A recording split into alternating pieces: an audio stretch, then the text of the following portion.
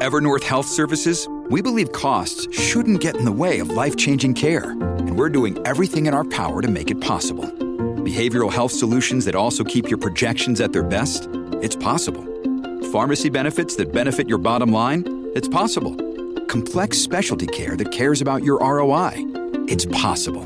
Because we're already doing it. All while saving businesses billions. That's Wonder made possible.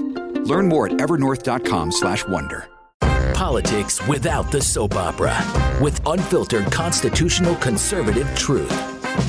The Conservative Review with Daniel Horowitz. And welcome back, fellow American patriots and Minutemen yearning to breathe free again to the one and only CR podcast. This is your host, Daniel Horowitz, back in the house Thursday, October 14th. But more importantly, it is the time and date to fight back against the system.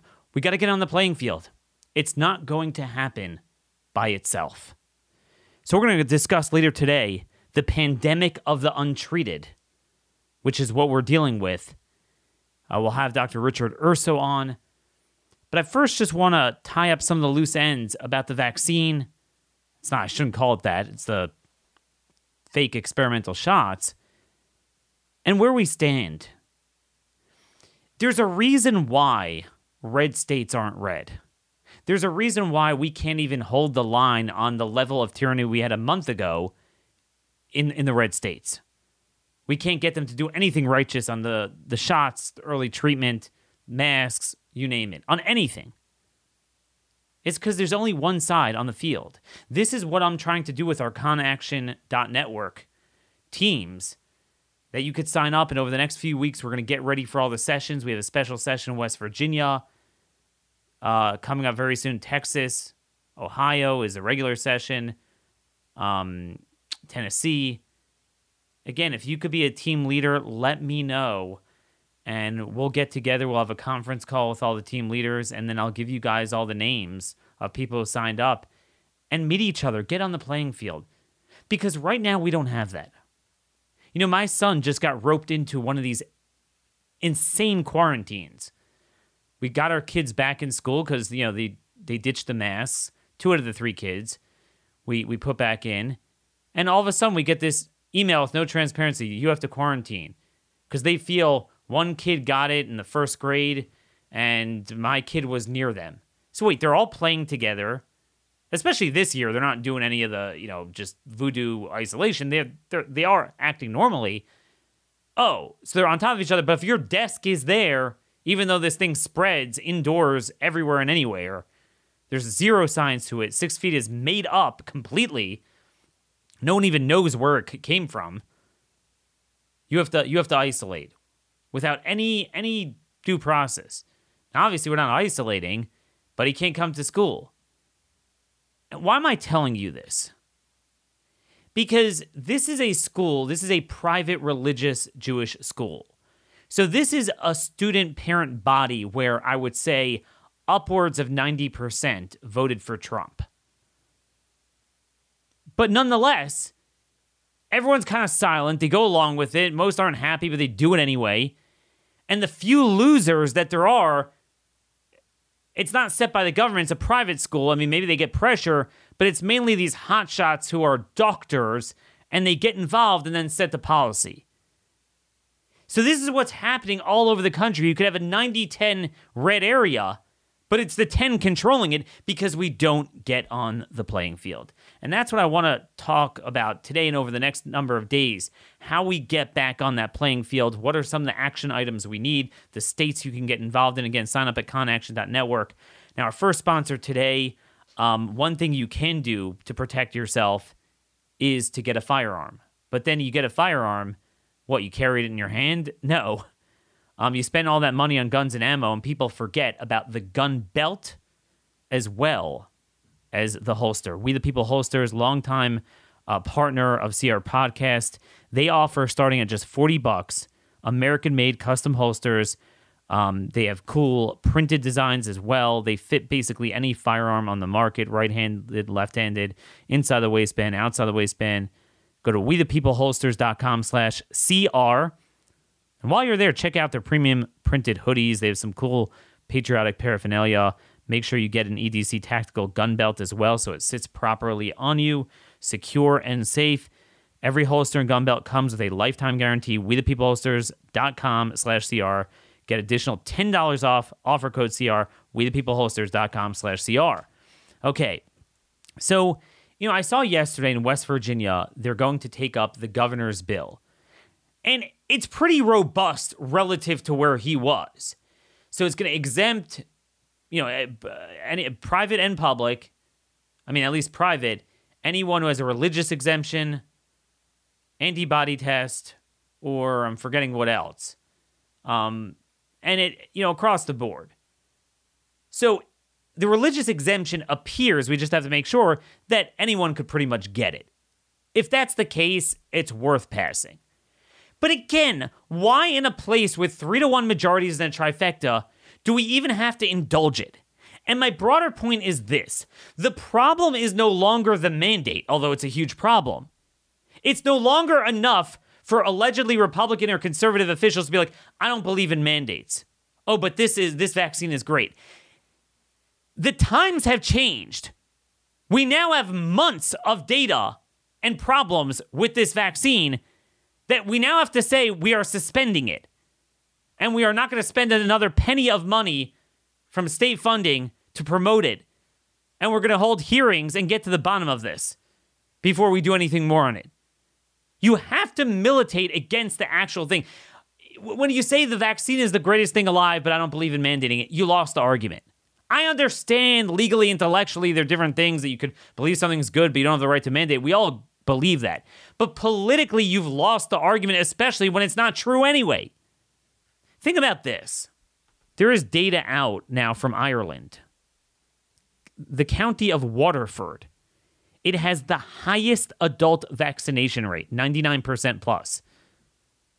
The second highest vaccination rate is Carlow County, Carlow, at 98%. Guess which two counties have the highest COVID rate now? Waterford is number one. They had the highest vaccination rate. And Carlow, which was number two, they're in second place for COVID. Gert van den Bosch could be the premier vaccinologist of this generation, has a piece at Trial Site. Keep looking at snapshots and you'll never see where this pandemic is headed until it reaches its final destination. And he creates a perfect metaphor for this. Everyone's like, oh, it's this percentage, it's that percentage, 90% are unvaccinated, 80%, 50%.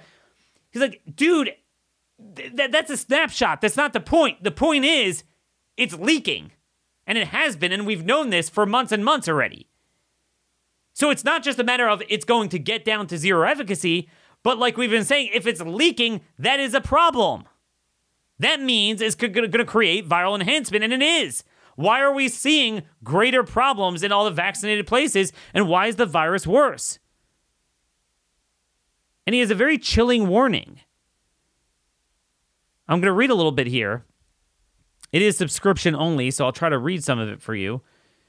An increase in infectious pressure, right, because it's putting pressure on the vaccine, on the virus, leads to higher risk of rapid viral re-exposure in the population. As far as previously asymptomatically infected unvaccinated individuals are concerned, rapid re-exposure to SARS-CoV-2 may lead to viral replication on a background of a suboptimal spike directed immune pressure due to suboptimal short-lived anti-spike antibodies. Those are the weak antibodies you're getting. And even to enhance susceptibility to disease due to suppression of functional innate antibody capacity by the aforementioned suboptimal anti-spike ABS. When such suboptimal anti-S immunity occurs in a substantial part of the population, it is likely to further increase natural immune selection pressure on viral infectiousness and therefore promote further expansion of more infectious variants, thereby giving rise to additional waves of infectious cases and morbidity. As the evolutionary dynamics of the virus in highly vaccinated countries are now placing huge immune selection pressure on the viral fitness landscape, it is fair to postulate that the highly diversified spectrum of evolutionary trajectories of the pandemic seen in the different highly vaccinated countries will now rapidly narrow down to a more uniform path characterized by the following. waning of vaccine efficacy, a relative increase of morbidity and mortality rates over time in vaccinated people as compared to unvaccinated, which is what we're seeing, a relative increase in suboptimal immunity over time in both the vaccinated and unvaccinated individuals, which may translate into a relative increase in antibody enhancement, a relative increase in the baseline infectivity rate over time, continuing waves of increased infection, morbidity, and mortality rates, a relative increase in the frequency of more infectious viral variants with immune-resistant phenotypes over time. And this is not good. This is the top vaccinologist. He worked for Gavi and Bill Gates. All experts and public health authorities seem to agree that the evolutionary dynamics of a pandemic are very complex and shaped by an interplay between infectious pressure exerted by the virus on the host immune system and immune pressure exerted by the host on viral infectiousness, and that a pandemic can only come to an end when sufficient herd immunity is developed to control the virus.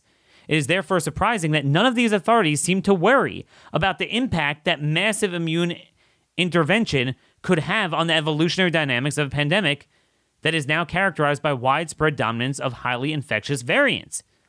The impact of human intervention on these dynamics can only be assessed and measured by monitoring changes in population level infection, morbidity, mortality rates, and comparing these rates between vaccines and unvaccinated individuals as a function of time. And what I don't like is that he warns that if mass vaccination eventually enables SARS-CoV-2 to evolve dominant immune escape variants that are capable of escaping both the adaptive and innate immune system, the outcome of this pandemic will resemble that of introducing a pathogenic virus into a naive host species. I know we had doctors that weren't worried about this on the show, even Ryan Cole at the time, but Vanden Bosch is expressing my concern that you could create something that will overwhelm the innate system. Now, if you read carefully what he says it's because of the half-baked antibodies. So I am assuming that could only be half-baked if you got the virus, then got the vaccine. But if you only had natural immunity, didn't get pummeled and contaminated by the clot shot, hopefully that should hold up. But this is unbelievable. This is a scary theory that should have been dealt with before we knew anything. But now everything he predicted came to life. How else do you explain what's going on? And then again, not to mention all of the other side effects we're seeing from it, which we'll get to, we'll get to more. But this is all being censored and it's in plain sight. Now, folks, part of why they're able to censor us is because they get all the money from us paying to hang ourselves with our own rope. Everything that you browse online, everything that you communicate through email, your business plans, your medical records, your social security numbers, that is not private. Gmail and Yahoo are not private. They are spy mail. And then big tech will sell it to the highest bidder. That's why I trust StartMail to secure my email. It makes me feel safe again. I actually started my own StartMail. You could see me at danielhorowitz@startmail.com. It keeps everything private. When it's deleted, period. It's deleted forever. StartMail, it uses its own servers, so they don't have Amazon's, the Parler Amazon problem. They're backed by the most stringent privacy laws in the world. It could generate shareable aliases, multiple aliases. So, if you just want to use it for kind of a spam type of sign up for some program, you don't have to give your main email. I really feel secure with it. I ditched my spy mail and turned to StartMail. Increasingly, I'm only going to be using that. And especially when I organize the con action teams, we certainly don't want anyone else seeing that. I don't trust big tech. Neither should you. Start securing your email privacy with StartMail. Sign up today. You'll get 50% off your first year. Go to startmail.com/conservative. That's START mail.com/conservative for 50% off. Startmail.conservative. Never allow big tech to spy on you ever again. So just before we bring on Dr. Urso,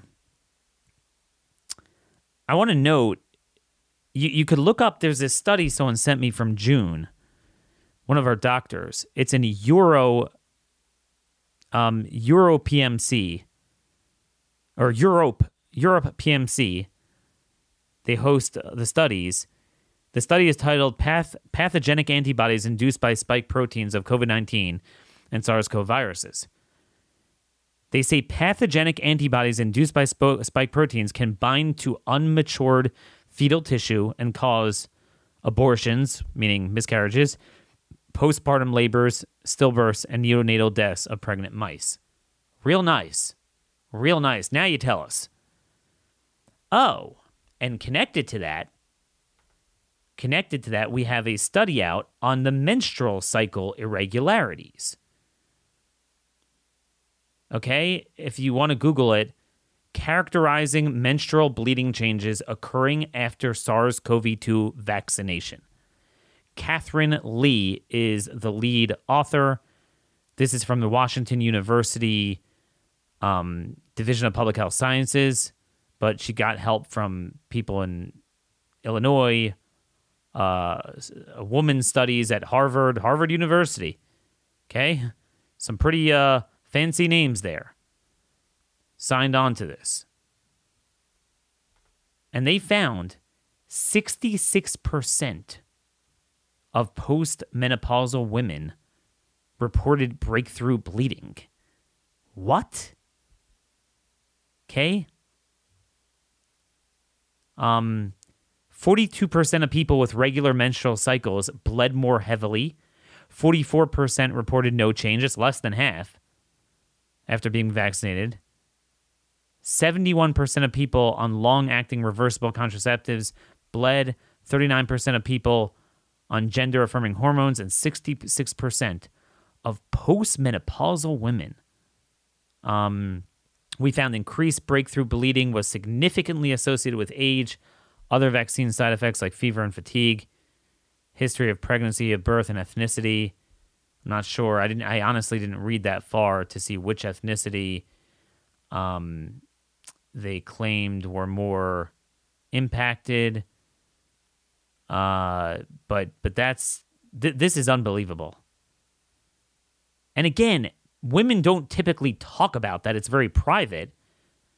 And it's going to take so long, and they know this. They know it's going to take so long to vet this out. The cancer problems, it's going to take forever. This is not okay. Why is it that we can't get any elected Republican? I mean, Ron Johnson is like the only one. Like any of these governors, it's not okay anymore to be neutral on this. You have to start raising concerns and saying, as a state, we're going to launch a full investigation. We're going to have autopsies. We're going to study and analyze everyone who died within our state, within 28 days of getting the vaccine. We're going to look at the timestamps. Look, they have all that surveillance data. They have the registry. They may as well use your spying for good. They have that data. Believe me, they have it. No one's interested. This is it. I don't even know how to express this. Honestly, this is the first time in my career as someone who hates and is suspicious of our broken system where I wasn't cynical enough about what was happening. I don't know if it's like theologically, I just couldn't imagine God could let something like this go through. That's 2/3 of the world is just going to get nailed by this. That I don't understand it, but it's happening. It's that bad. It's worse. And then again, there's the issue of it reactivating latent viruses. We're now seeing a theme everywhere that has high vaccination rates. They have an insane level of RSV. Okay? This is an interesting thing. You go to Sweden, for example.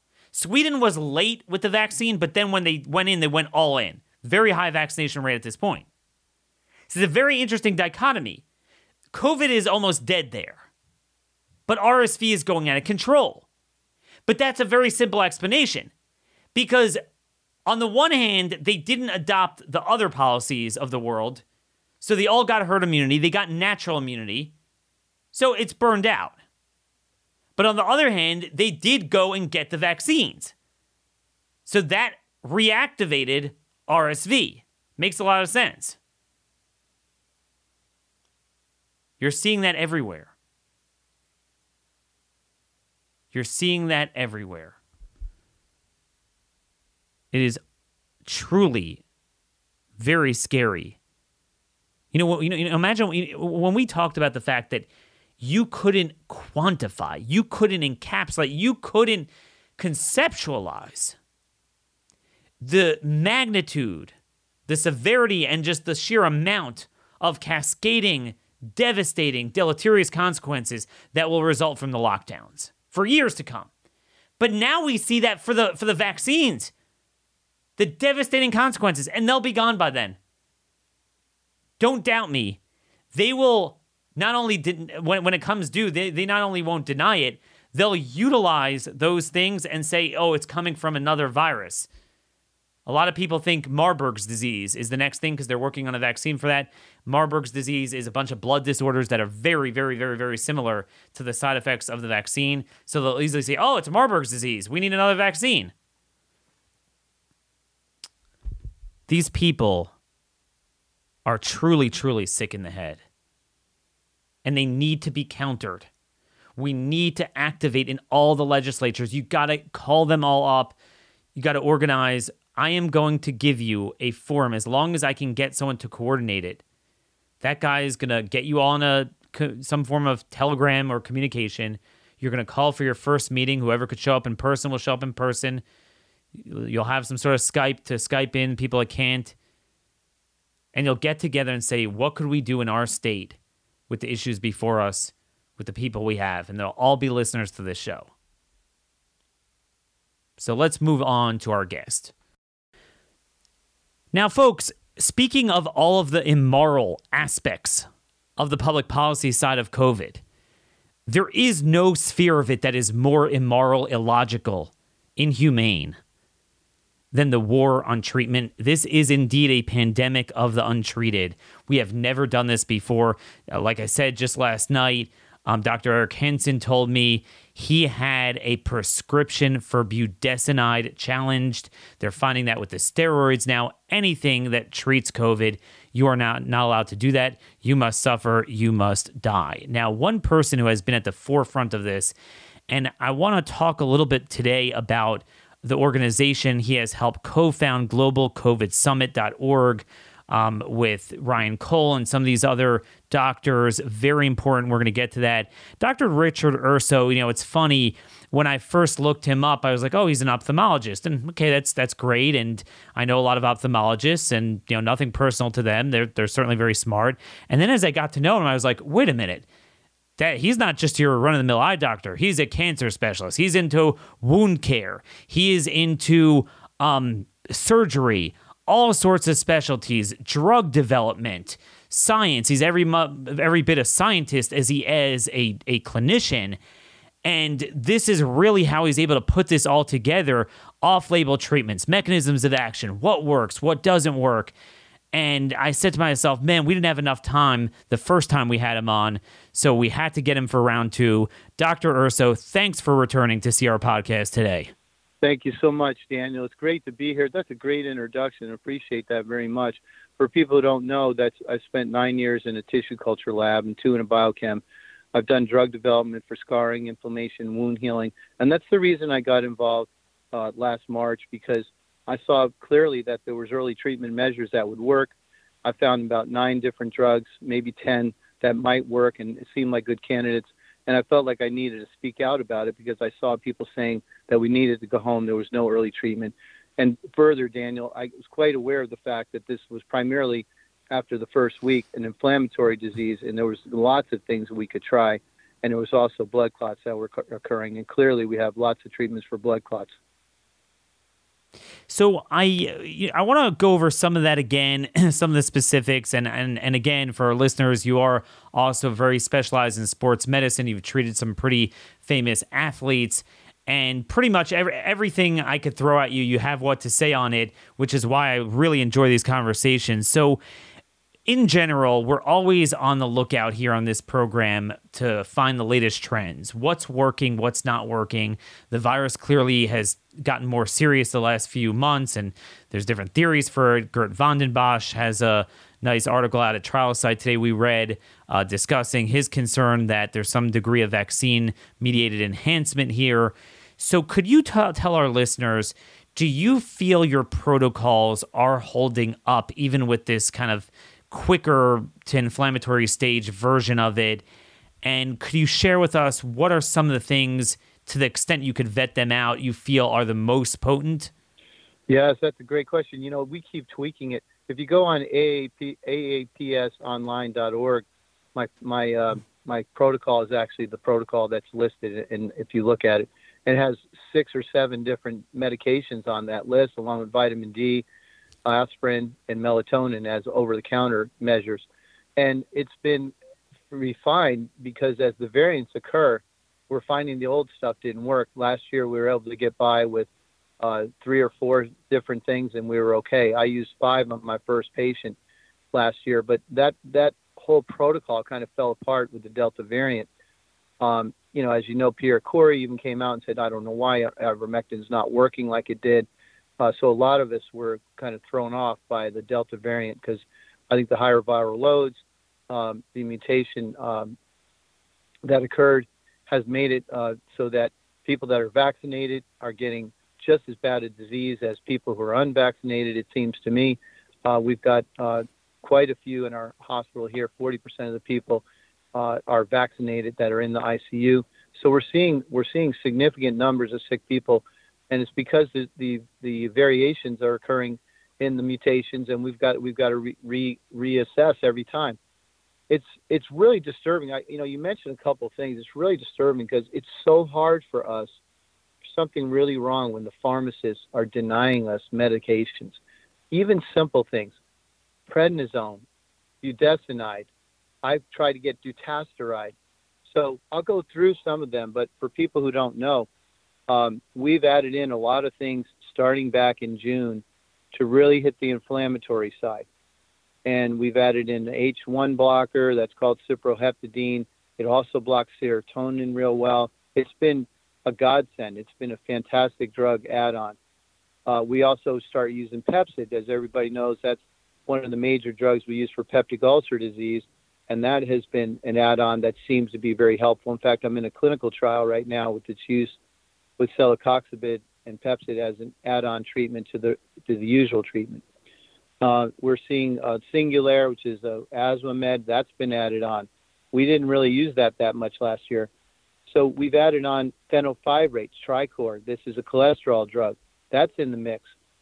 So dutasteride, what that does is it prevents the virus from binding with the TMPRSS2. So everyone knows about the ACE2 receptor. That's the initial binding site. But in order for the whole landing pad to occur from the virus to actually land completely on the host cell, you need this TMPRSS2 protein protease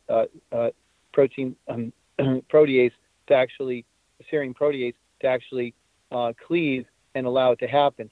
And the dutasteride prevents that. And some of the studies show up to a 70% reduction in viral loads with dutasteride. So all these things have been brought into the mix.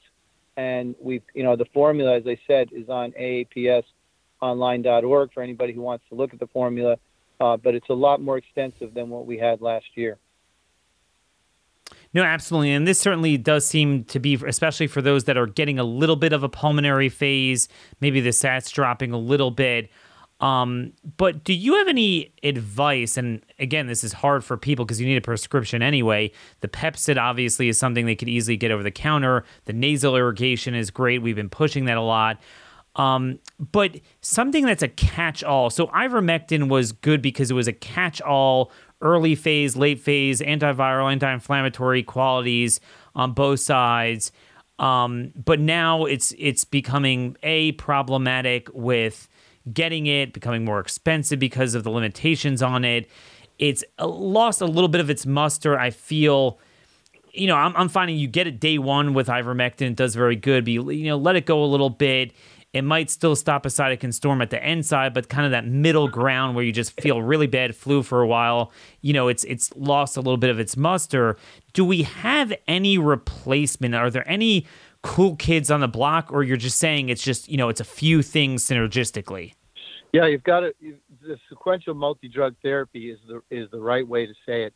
And so if we're talking about treatment, one of the biggest things I do now is I always load up on vitamin D at the outset, 40 to 50,000 units for 4 days. And that really makes a difference. We're seeing a depletion in D as people go through if they get to more severe disease. And there's a major study showing that the loading of D at the front side of the infection decreases all the inflammatory markers. And D is so important. I tell people it's the data analyst of your system. Cancer cell, pathogen, pollen, self, all those things are recognized because D is on board. And basically, your immune system's flying blind when there's no vitamin D on board. So it attacks things that don't need to be attacked. It attacks you, it attacks pollen, it attacks things it doesn't need to attack instead of appropriately and being more efficient in the whole system. You need D. That's a big one. And I think, like you said, we can do a lot of the nasal washes. Betadine and hydrogen peroxide are helpful. I think these are smart things to do. But I think what I really want to caution people is the ivermectin, if you got a little bit stashed in the closet somewhere, it's not going to do it on its own most of the time. You're really going to hit, and the problem is you fall off a cliff at around day 8. And so a lot of people feel okay, and I caution you to kind of take that approach. You really need a multi-drug sequential cocktail. Aspirin needs to be in the mix. Aspirin is real important to prevent the thrombosis. It's easily attainable, and that's another thing I would say most people should be on. Melatonin, if you get sick, decreases NLRP3 inflammasomes. That means that's a huge branch of the inflammatory cascade is knocked out with melatonin, so that's helping you also. Now, what should people take for the fever aspect of this? A lot of people, you got to take the aspirin for the blood clotting, but most people find that Tylenol or Advil work better for fever. But I've heard that Tylenol could work against your glutathione, which you're trying to increase by using the NAC, the NAC that we're pushing a lot. What's the best option? I'm glad you brought that up because the only option the NIH mentions is Tylenol, which does deplete glutathione, which has multiple bad effects for allowing the virus to proliferate more. So I try to stay away from Tylenol and you can use aspirin can be used, but I worry about it. Patients who are sick, they can really get peptic ulcers. You can use a little aspirin. I actually have been using Motrin, and I think it's been working pretty well. And I tell people to limit it to no more than 400 milligrams. Yeah, and try to toughen it out more than possible. So even a broken clock is right twice, but the one guidance they'll give is actually wrong. Okay, just before we move on, I want to talk about your project to actually promote this. But again, this is so important. A lot of what we're talking about is just to dabble in this intellectually so people know maybe what to ask of some of these doctors, but ultimately they're going to need a doctor to help them. But in terms of things that are over the counter, people are preparing, COVID kits, which is a good idea. What are some other things that, they should really have in their COVID kit, both for bulking up on it and consuming it, taking it preemptively, and then also to have on hand for, the immediate symptoms? I just want to back up a little bit because one of the things that is really I'm seeing over and over again is people with insulin resistance. I recommend that if you have insulin resistance, if you're 25 pounds overweight, you have insulin resistance. And you really need to be thinking about that. Go on a low-carb diet. I'd say, what we call a keto diet. A lot of times I recommend to my patients, you don't have to do a full-time keto diet. I have everybody meat and fish and vegetables up till 5 o'clock, and then I give them a meal, whatever you want, till you go to sleep. It works pretty well because what I find is people end up losing weight. Their hemoglobin A1Cs come down, usually a point or two over just a month. They end up losing a few pounds. Insulin resistance is the one thing that I'm seeing with this Delta variant that I didn't see last year. People who are 25 pounds overweight, pretty healthy, 6'2" guy, weighed 180. Now he weighs 205 or 215 because he's, 40 years old. These people are getting really sick. I just had a 38-year-old pass away, just like that I just mentioned, just like that. So insulin resistance. So get on a low carb diet. If you're really interested in helping yourself, that's what I would do. That would be the first thing I would do, the first most important thing. And then get your vitamin D levels up over 50. 30 to 100 is normal. It's hard to go into a cytokine storm with a level over 50. And so that's a real protector. Other than that, I think I don't mind you taking zinc. I don't mind doing the NAC. I like the NAC a lot. The zinc can be helpful. You have to partner it with a little bit of copper, because a high dose of zinc will cause copper deficiency, will cause vascular issues. So there is reasons why you don't want to overdo pretty much some of these other vitamins, but you don't want to be deficient either. But the most important is vitamin D, vitamin D, vitamin D.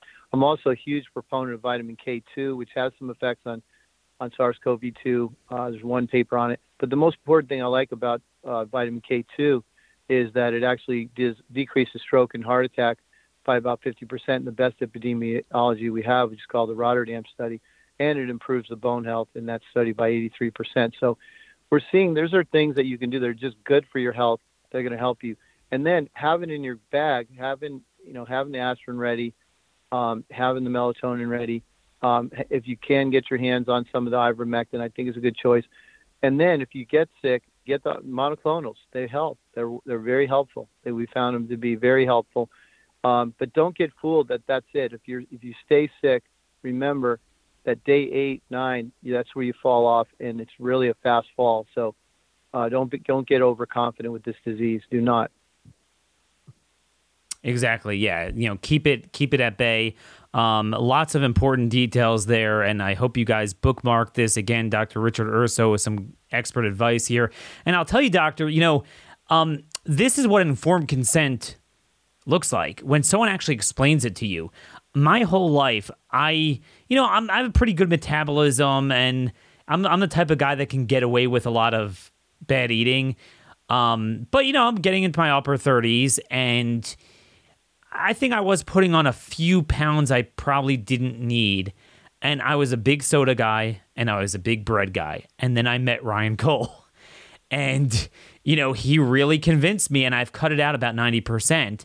And I eat a lot of meat and chicken, and I eat a lot. I eat a lot of other stuff. Just that alone, I've absolutely lost weight. I have absolutely lost weight in a short period of time, too. Just trying to cut out those two things. Yeah, I'll mention something about that if you don't mind.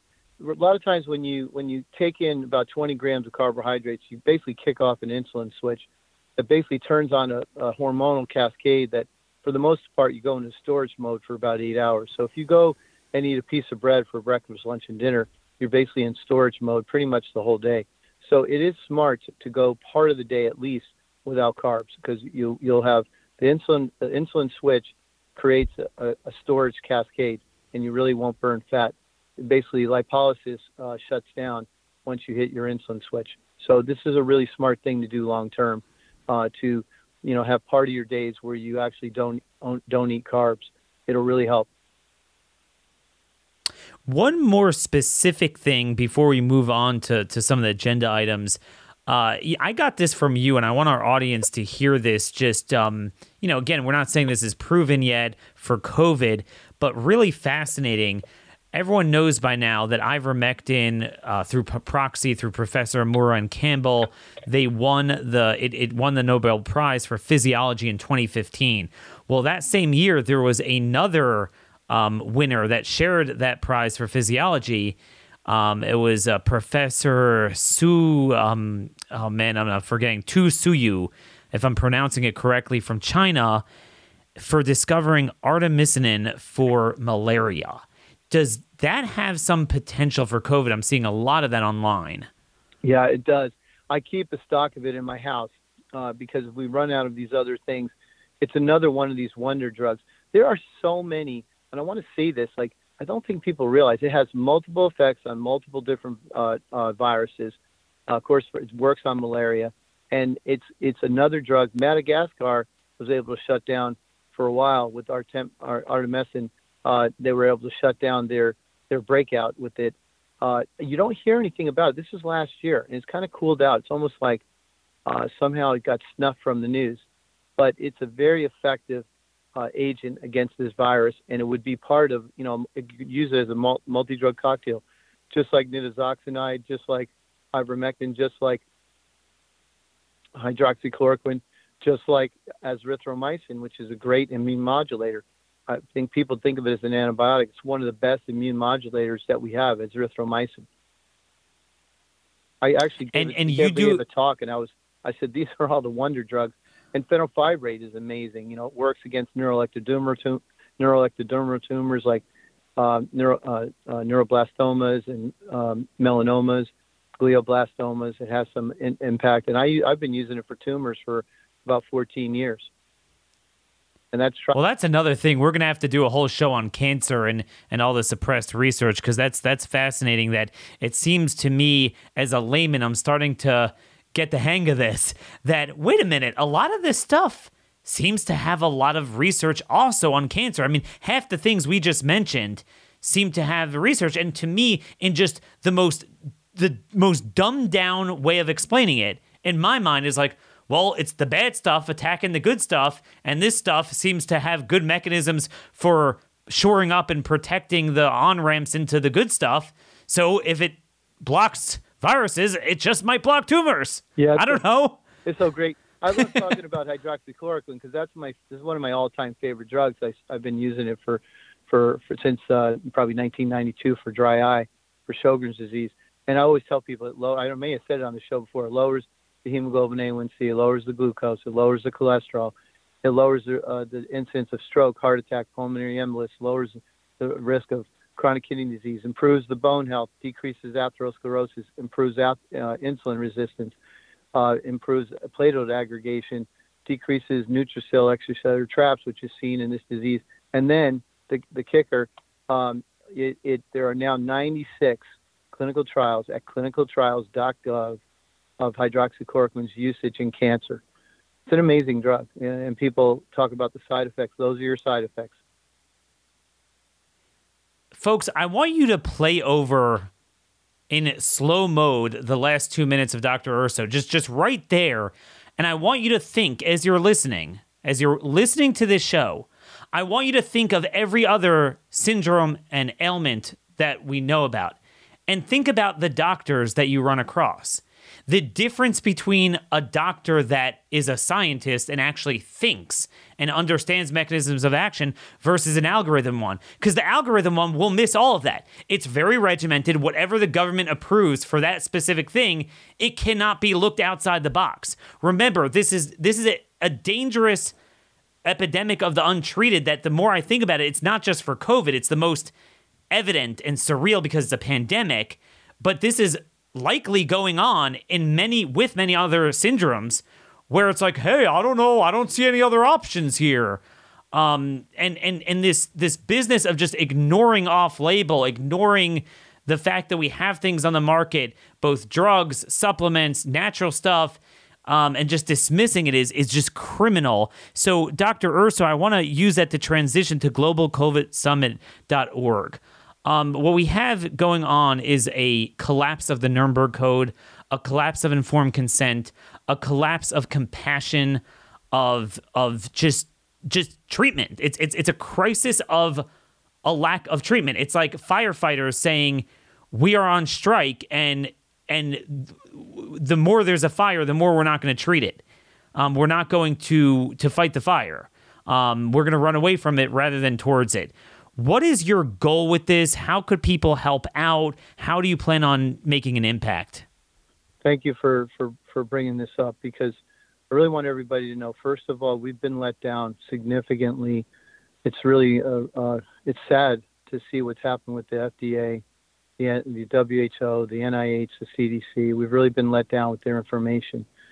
So a lot of us have been together now for a year and a half. People like Pierre Corey, Peter McCullough, myself, Ryan, doctors overseas. We've been talking to each other. It's been wonderful. The colleagues have shared, just like we always share.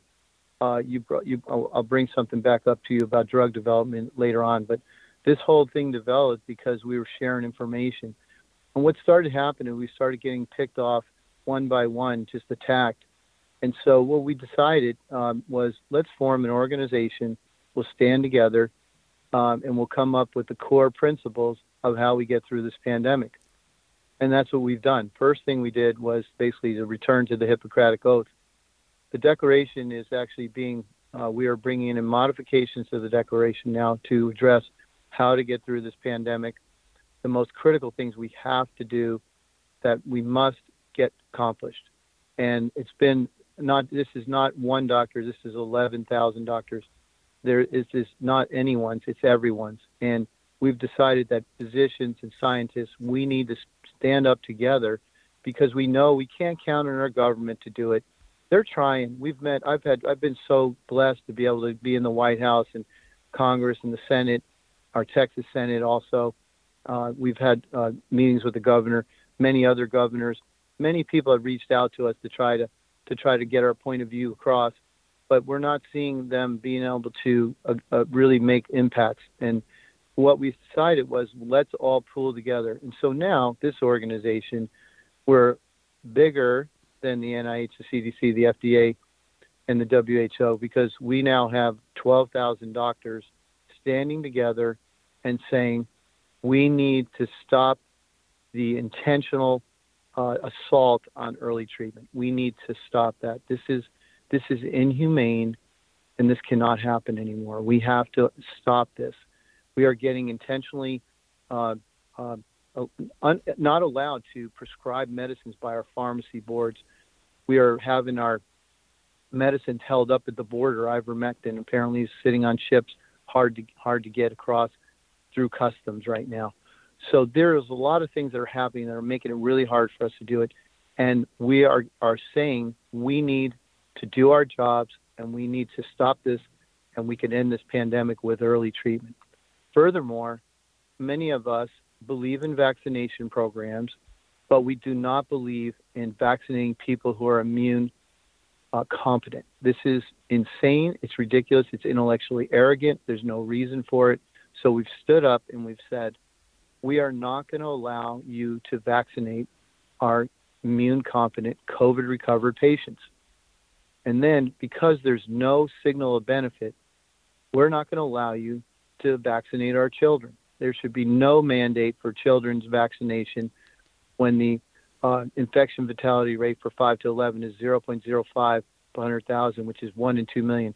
And for 12 to 17, it's 0.1 per 100,000 or 1 in a million. These are absurdities. There's no signal of benefit. You can only harm those children, and that's what we're seeing. We're seeing people being harmed. So we've got 12,000 doctors now that are standing up and saying enough. We're smarter, we're bigger, we're more powerful together than all the organizations that I just mentioned earlier. And that's what we're setting out to do. That's perfect. I mean, because that's emblematic of what I've dealt with my whole political career is that you could have a silent majority suppressed because no one wants to be the one to put their head out and everyone's like, I don't want to lose my job. But once you create a critical mass, then it's a cascading effect. And it looks like that's what you're trying to do because you have a lot of bad doctors. You have a lot of doctors that I think are, in my mind, committing genocide.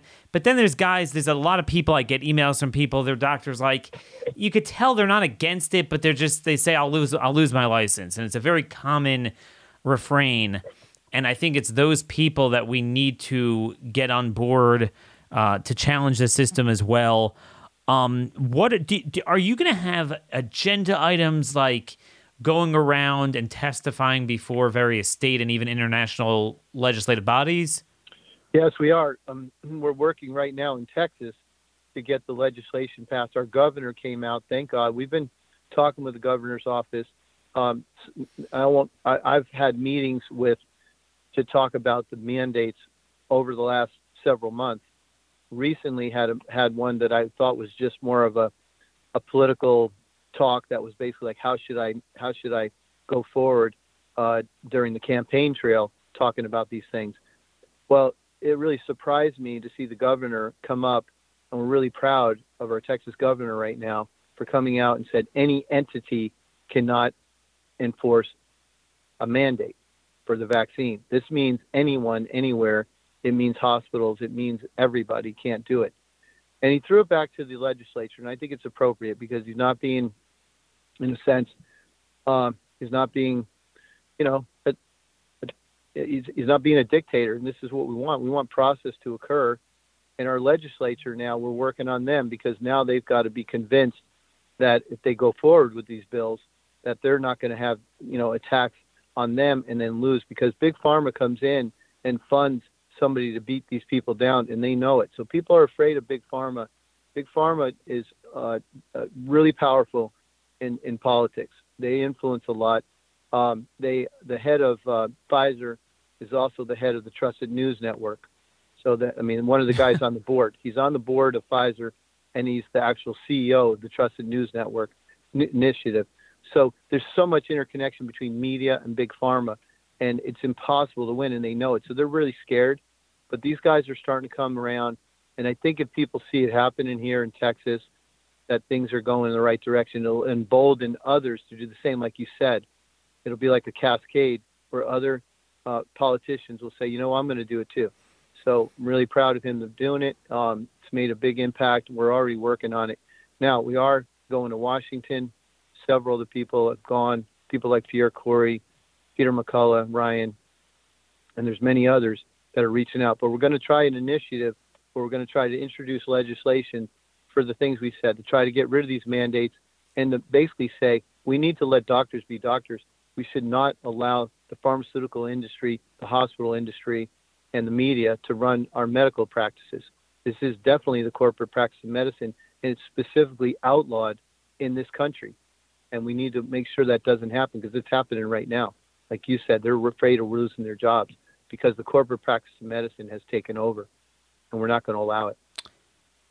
Now, the other thing that they're losing their jobs over, so is their early treatment, but then there's also, even in a state like Tennessee, red state, the Tennessee Medical Board came out with a statement that they're going to go after anyone who puts out, in their view, what they consider to be misinformation on the so-called vaccine. And what I find, I want you to speak about your clinical experience with this, because what I find very scary about this is that we've reached a new phase. We can no longer remain silent. So, we knew right away, if you, like you said, if you had the virus and if you're a kid, it really isn't justified.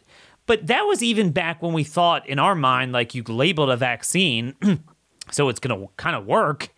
But now that it's not even, it's worn off, you really have to go back and look at the other side of the ledger, and you need doctors to freely look at the side effect side, because, I just read a study from, it's a preprint from Washington University in St. Louis, but it had a Harvard researcher on it, several others internationally, that in their sample size, 64% of postmenopausal women experience breakthrough bleeding. I mean, that's not normal. That's just one example of the ubiquitous nature we're seeing of problems. It's not okay, the 1 in a million allergic reaction or something.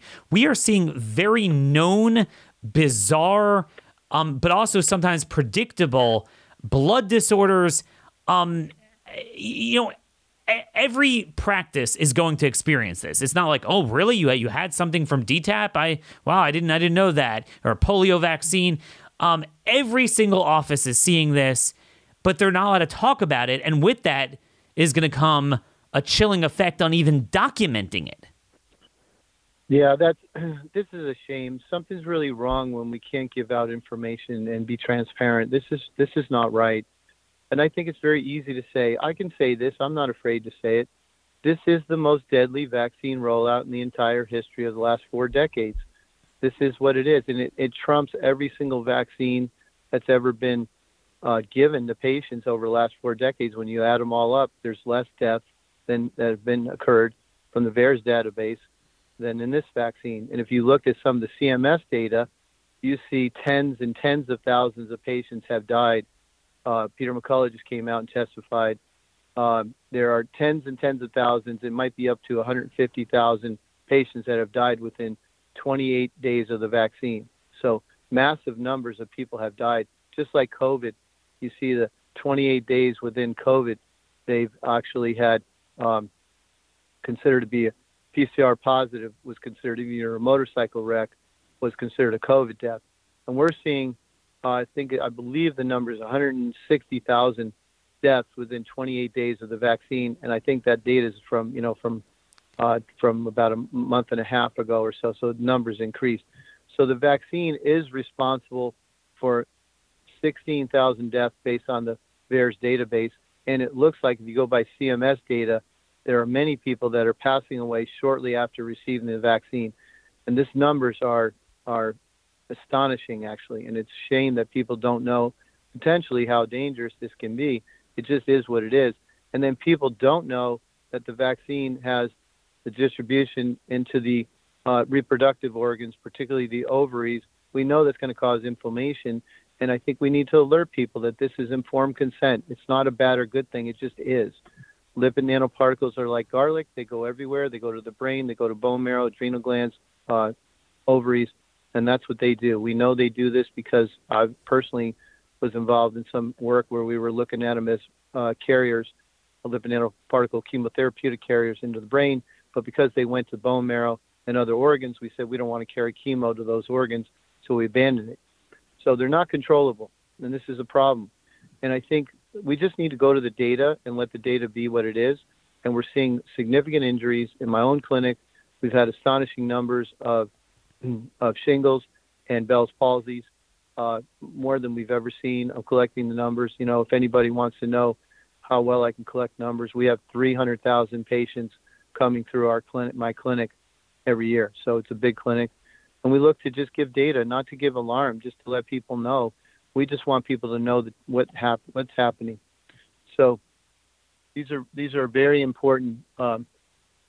These are very important things that we want the world to know, is that this is a dangerous vaccine compared to any other vaccine we've ever had. And I think people have gotten used to the fear has created this effect like in a war, where you're like, well, we lost 50,000 troops in Vietnam, but you know, that's what happens when you're at war. And that's what happens. This is the price.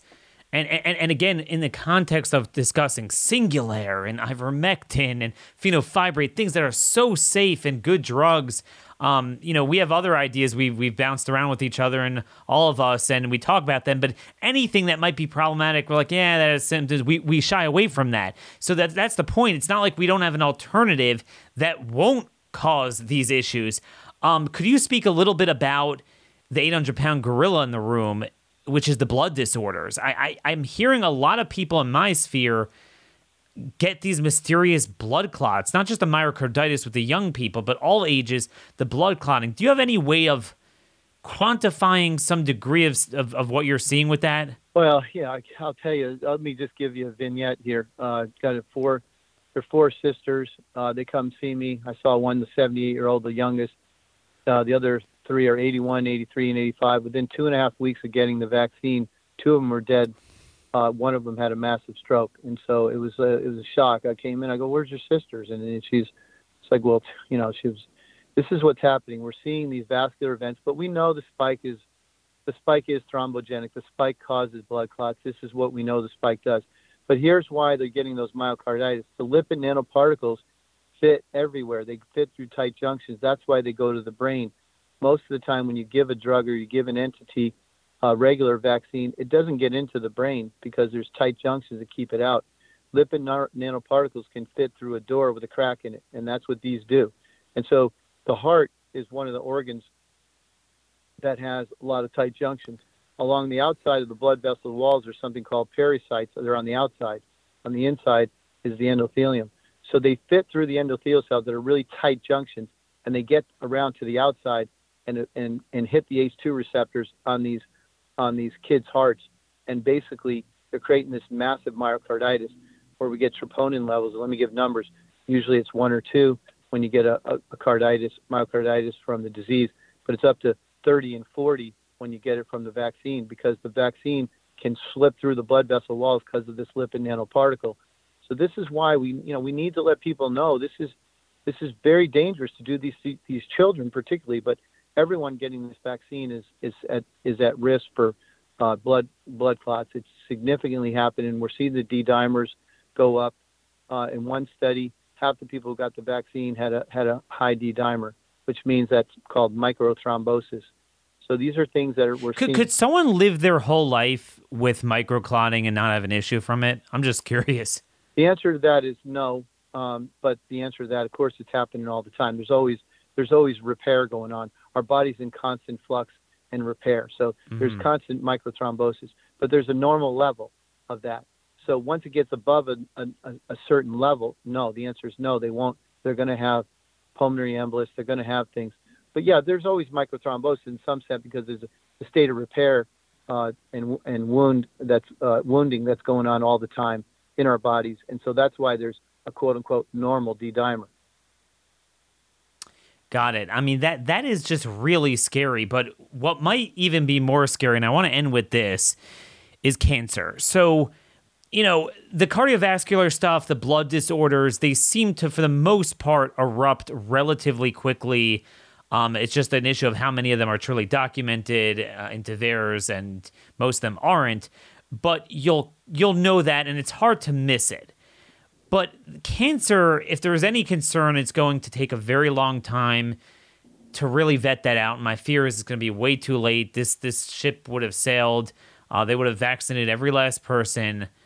There were problems with the animal studies with the SARS-1 vaccine of them developing cancers. And when they were developing this, I thought, that's the starting point. Of course, they're going to deal with that. Obviously, you're not going to put out a product that's going to have those problems. It never entered my mind.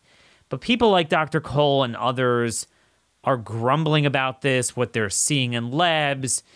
It's all anecdotal at this point. The concern is that the CD8 killer T cells that patrol for the tumors, for the bad cells, that they're being depleted, and that could lead to more aggressive cancer. Do you share that? I know we don't have any of this confirmed. Do you share that concern? Yeah, so it's a great question, because what we might also be seeing is that the vaccines particularly may be turning off some of the tumor suppressor genes. There's been some talk about that. There's a couple papers on it. And then, like you said, we're hitting on these T cells that actually have important effects on basically getting rid of cancer cells. So we don't know, but I have seen some tumors very aggressive.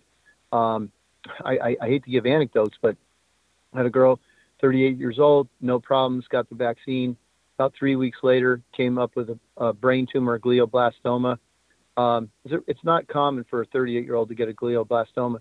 The thing grew to a size of a grapefruit in about 2.5 weeks. The guy who saw her at MD Anderson, who's been in practice probably 30 years, says it's the fastest growing tumor he's ever seen. She ended up passing away. They did their best, but she ended up passing away.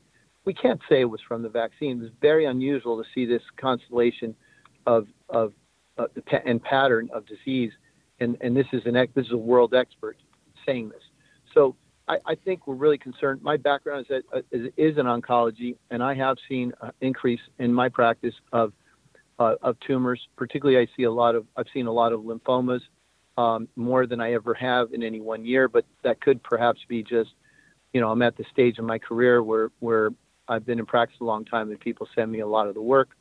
So I don't know for sure. We're going to try to collect the data at the end of the year, looking at the amounts of tumors we're seeing in our clinics and how much Bell's palsy and how much shingles we're seeing, and see how that works out against 2018, 2019. I think I'm pretty confident. I looked at the numbers they're going to be significantly elevated, and I'm looking forward to kind of sharing that information. And honestly, Daniel, I think the thing to say is, what's sad about this is that we have a group that has allowed this to happen. And, I have to kind of be the bearer of bad news. I don't think that's appropriate. I find that to be, kind of arrogant, inefficient. I don't know how I can explain this, but this is not fun. This is not fun. I don't like to have to be in this position. This should have been. But we have to look for it. This is my concern. It seems to me that it's pretty obvious someone should do a randomized controlled trial of a few thousand sample vaccinated people and check their D-dimers. That's a pretty obvious thing to do for one of these holy outlets that get millions of dollars in government grants. You would do this when you see signals, which we're definitely seeing. You would jump on that. The menstrual stuff, you would, and the cancer, you would study that. But we're left with unsettling signals, and it's shut up. You can't prove it. Well, I know, and I don't really want to, but You're the ones who need to rule that out before you shove it on people, and they're not doing it. Do you guys have any ability with your organization? Because they're not going to do this. They are not going to study something that potentially could give an answer that they don't want to exist. So they're not going to embark on that research. They're not going to do the D-dimers.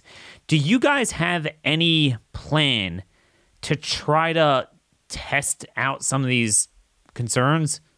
So, like I said, I think sometimes we can do data. We've already sort of done data collection in some sense with some of the things I mentioned. And then, of course, you need to do all the proper, things, the IRBs and everything whenever you do any kind of studies. And we're going to do all that. The thing on the on doing the lab testing, actually, we're in the process with Dr. Cole of trying to do a small study as a proof of concept to see if there's something there, see if there is some signal there. Maybe perhaps we're not seeing as much as we think. So I think we're putting that together. And as you said, we don't have funding. We're basically relying on small contributors who are, themselves rich people that are willing to kind of put up the money so we could do a study like this. And I think that's the same thing we're seeing with the myocarditis in the children. I've got somebody who's going to put up the money. It's going to take about $100,000 to do the study to show the kids have the tight junctions, the lipid nanoparticles are getting through. They're getting to the pericytes. The pericytes are creating all the inflammation in the and causing the myocarditis. So pretty confident that's what's happening. But this is how research is done. It takes time. And as you said, when you have unlimited resources, you can do a lot more. Unfortunately, like I said, I just want everyone who's listening to the call, like, this is not fun to talk about this. I'd love to come on here and say, hey, we can end this pandemic. Let's give prophylaxis. Let's give ivermectin as a prophylaxis. And then when people get sick, we'll treat them. We'll give them the monoclonals. We'll give them the other meds. We didn't even talk about the nucleoside analogs that they're using. An old drug, like they basically got this out of the garbage bin. Nucleoside analogs are basically drugs that have been around for cancer from the 1950s. So people who think they did great research, this is not great research. Like I said, you talk about... You're referring to Merck's molnupiravir, yeah. that they're just touting. And remdesivir. And here's the thing. This is what's so scary. We used to think like, man, if this were a problem, they would have vetted it out. Or if there's promise, conversely, in this thing, they would have vetted that out. But we now know categorically they will not. And this is what's amazing. They'll bring that out of the garbage and then say it's new, even though it's repurposed. Same thing with remdesivir, repurposed from Ebola. But then stuff, you and I were talking about this, a couple other doctors, we were going around Robin, this thing, that thing, kind of like we did artemisinin and this and that. And like, let's just take nitazoxanide. Okay, the studies on it were amazing. Even the media was glowing about it like 17 months ago. And it has a major past precedent and profile as not just an antiviral in general, but specifically for coronaviruses and MERS and SARS. Why wouldn't you look at that? Why wouldn't you, over 17 months, be, oh my gosh, we're down and out, we have nothing, people are dying, this thing looks promising, okay, I don't want to jump into it right away, but let's do a good clinical trial. No, nothing. They never will, and they have no plans. It's off patent, and I'm going to say this because I want everybody to hear this. These nucleoside analogs, okay, they are very good at killing anything that replicates. Now, viruses replicate quickly, like every 8 hours. So it's going to be effective against viruses because anything that replicates. So it'll kill a virus. It'll kill a cancer cell that replicates quickly. That's why chemo is given sequentially. You don't get chemo for 25 days in a row. You get a round, then you get another round, because you don't want to kill things that are replicating slowly. That's your normal body. But cancer cells replicate quickly. Viruses replicate quickly. Bacteria replicates quickly. And guess what? Humans replicate. So it's going to kill us. It's going to kill viruses, bacteria, and cancer cells. That's what mutagenic agents do. So the problem is maybe they're going to create mutations that may survive, right? So then we're going to have another virus of, type of this virus that's basically going to be different. And I'm not saying that's going to happen, but the reality is you might create a completely different virus that the COVID recovered won't get around, that the people who have been vaccinated won't get around, because the mutagenic agent has created a big mutation that happen to be, most of them are going to not survive. But every once in a while, 1 out of a billion or so of the mutagenic agent will create a cell that does survive. That's why cancer cells don't always get killed, right? Because they mutate around and they survive. So that's why you shrink the tumor cell with the mutagenic agent, but then one of the cells learns to get around it, and then the tumor comes back. Same thing with the virus. It's funny, from speaking to people like you, I've gotten a real education. It's almost like a full year of medical school. And one of the things that I feel I've learned, an interesting principle, in a lot of things in life, we're always like, you got to go on offense. The best defense is an offense. And certainly politically, we certainly believe that way. But what I've learned from these things, viruses and cancers, offense is actually not good, because the more you play footsies with the virus, whether it's with a narrow spectrum vaccine in the middle of a pandemic, or this type of therapeutic, it can mutate around it. Whereas the better approach that all of you have seemed to coalesce around is a defensive fortification one, boosting your immune system, fortifying your immune system. Isn't it true that ivermectin, they're like, it's not antiviral? They're actually right in a certain sense, and it's a good thing. It doesn't specifically go on offense against the replication, but isn't it more defensive for the good cells to stop the binding and stop it from getting in? You're going to have to go on the teaching circuit. That's awesome. That's great stuff. Yeah, no, I can't agree more. It's really well said, too. I think that's a fabulous explanation. That's the strategy as we go forward, because the reason you take a defensive strategy a lot of times is because, as the principles of medicine are, do no harm. So, but do nothing is it's ridiculous. But do no harm. So we take this sort of somewhat defensive strategy for that reason, and you said it. You summed it up really well. Yeah, so in other words, this thing might have efficacy, molnupiravir, but you know what? Remdesivir probably would also, if you used it early outpatient in the viral stage, but it would also cause the kidney problems then too. Correct. And Correct. God knows what this will bring. And that's my fear, that I think the general theme that we've coalesced around today is that the time bombs that they're planting are things that are never going to become apparent until it's too late, because there's no informed consent. They're not putting the safety guardrails around it. So it's like, prove me wrong. And yeah, I mean, we can't scientifically prove affirmatively that it's going to cause these things. But since when was the burden of proof on us? They have to categorically prove it's safe. I'll give you the last word. Again, globalcovidsummit.org. Everyone could sign up there, especially if you're a doctor. Yeah, so we're just excited, Daniel, because we've basically coalesced into a large group with a large voice. It's going to make a big impact. We're going to go on the offensive with media, in a sense, let people know there's a way around this. There is a group of doctors that are over and above this NIH, CDC, FDA, and WHO that actually understands how to get us through the pandemic in a defensive strategy that will have less injury to the populace as we go forward. And I think that's the main message. We're standing up, and we thank everyone for helping us, for helping get the word out, because we have a way through. And now we've got a group that's going to be strong enough to get a voice. Well said. Again, you could sign up at globalcovidsummit.org. I want all you guys who are doctors to sign your name there. Thank you, Dr. Urso, for updating us. Again, we're going to have you back again. There's just too much to leave on the table, and we are way out of time. My producer's going to kill me. But till tomorrow, God bless y'all, and thank you for listening.